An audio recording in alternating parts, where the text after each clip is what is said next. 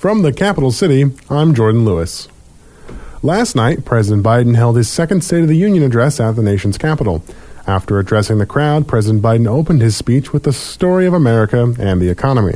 The story of America is a story of progress and resilience, of always moving forward, of never, ever giving up. It's a story unique among all nations. We're the only country that has emerged from every crisis we've ever entered stronger than we got into it. Look, folks, that's what we're doing again. 2 years ago, the economy was reeling. I stand here tonight after we've created, with the help of many people in this room, 12 million new jobs. More jobs created in 2 years than any president's created in 4 years. The president also spoke on COVID and made reference to the January 6th Capitol riots. 2 years ago, COVID had shut down, our businesses were closed, our schools were robbed of so much, and today, COVID no longer controls our lives. And 2 years ago, democracy faced its greatest threat to the Civil War, and today, though bruised, our democracy remains unbowed and unbroken. Bipartisanship was also an important point. You know, we're often told that Democrats and Republicans can't work together. But over the past 2 years, we've proved the cynics and naysayers wrong. Yes, we disagreed plenty. And yes, there were times when Democrats went alone. But time and again, Democrats and Republicans came together to defend a stronger and safer Europe. It came together to pass once in a generation infrastructure law, building bridges connecting our nation and our people. We came together to pass the most significant law ever, helping victims exposed to toxic burn pits. And in fact, I signed over 300 bipartisan pieces of legislation since becoming president. The speech wasn't without its detractors. A number of GOP members of Congress heckled the president during his speech. One such member was Representative Marjorie Taylor Greene from Georgia, who could visibly be seen yelling that the president was a liar multiple times. Another member yelled, "It's your fault," when the president spoke on the rise of fentanyl overdoses. It spiraled into addiction and eventually death from a fentanyl overdose. She was just 20 years old. Describing the last 8 years without her, Doug said, "There's no worse pain." Yet their family has turned pain to purpose, working to end the stigma and change laws. He told us he wants to start a journey toward American recovery. Doug, we're with you. Fentanyl is killing more than 70,000 Americans a year.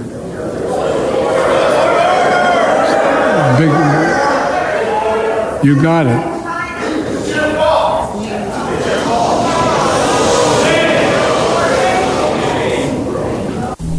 A full transcript of the speech can be found on our website, KNYradio.com. Last night, during a basketball game against the Oklahoma City Thunder in Los Angeles, NBA player LeBron James broke Kareem Abdul-Jabbar's record to become the NBA's all-time leading scorer. The previous record that was held by Abdul-Jabbar was 38,387 points. The new record currently sits at 38,390 and will likely grow as LeBron continues his career. LeBron James is now the seventh NBA athlete to hold the record. Coming up next on News of the North with Jazz Garrett, Dave Stieren talked with Dano to follow up about Governor Dunleavy's State of the State address, and questions remain about the Chinese spy balloon. Stay tuned. You're listening to News of the North. During Wednesday wake-up call with Dave Stieren this week, Dano and Stieren glossed over Governor Dunleavy's State of the State address. Governor Dunleavy introduced postpartum Medicaid expansion and adult home care bills last week. House Bill 59 authorizes the Department of Health to implement Section 9812 of the American Rescue Plan Act, which allows but does not require the extension of postpartum coverage from the required 60 days to 12 months for eligible beneficiaries. House Bill 58 would establish an adult home care service. And the third bill introduced is related to the implementation of EO 121, which separated the Department of Health and Social Services into the Department of Health and the Department of Family and Community Services. so what we don't want to be is a major roadblock to helping Alaskans either enjoy a quality of life or get back on their feet and be a productive and happy member of a family, or be able to share the final years of a life experience, especially with an elderly person or somebody who's facing those health challenges. So, yeah, I think I've said this 100 times. The caricature of what some people think Governor Mike Dunleavy is and the reality of who he actually is are two completely different things. Extending postpartum Medicaid to 12 months is one evidence-based action the department can take to support growing families in Alaska. Many women who experience postpartum depression don't have an onset of symptoms until after that initial screening, which is too late to seek treatment with Medicaid coverage.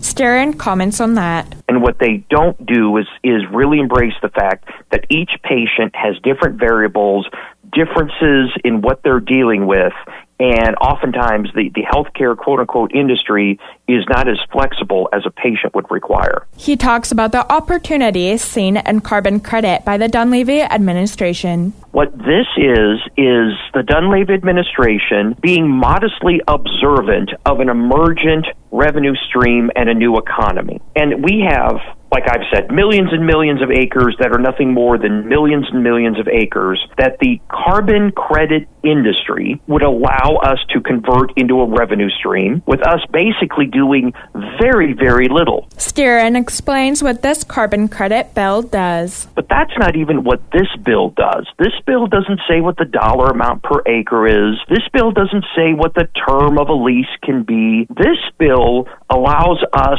to solicit offers and enter into negotiations and put these proposals before the legislature and Alaskans to say, hey, we've got a 20 or 30-year deal on the table for the state of Alaska to not develop this amount of acreage in this area.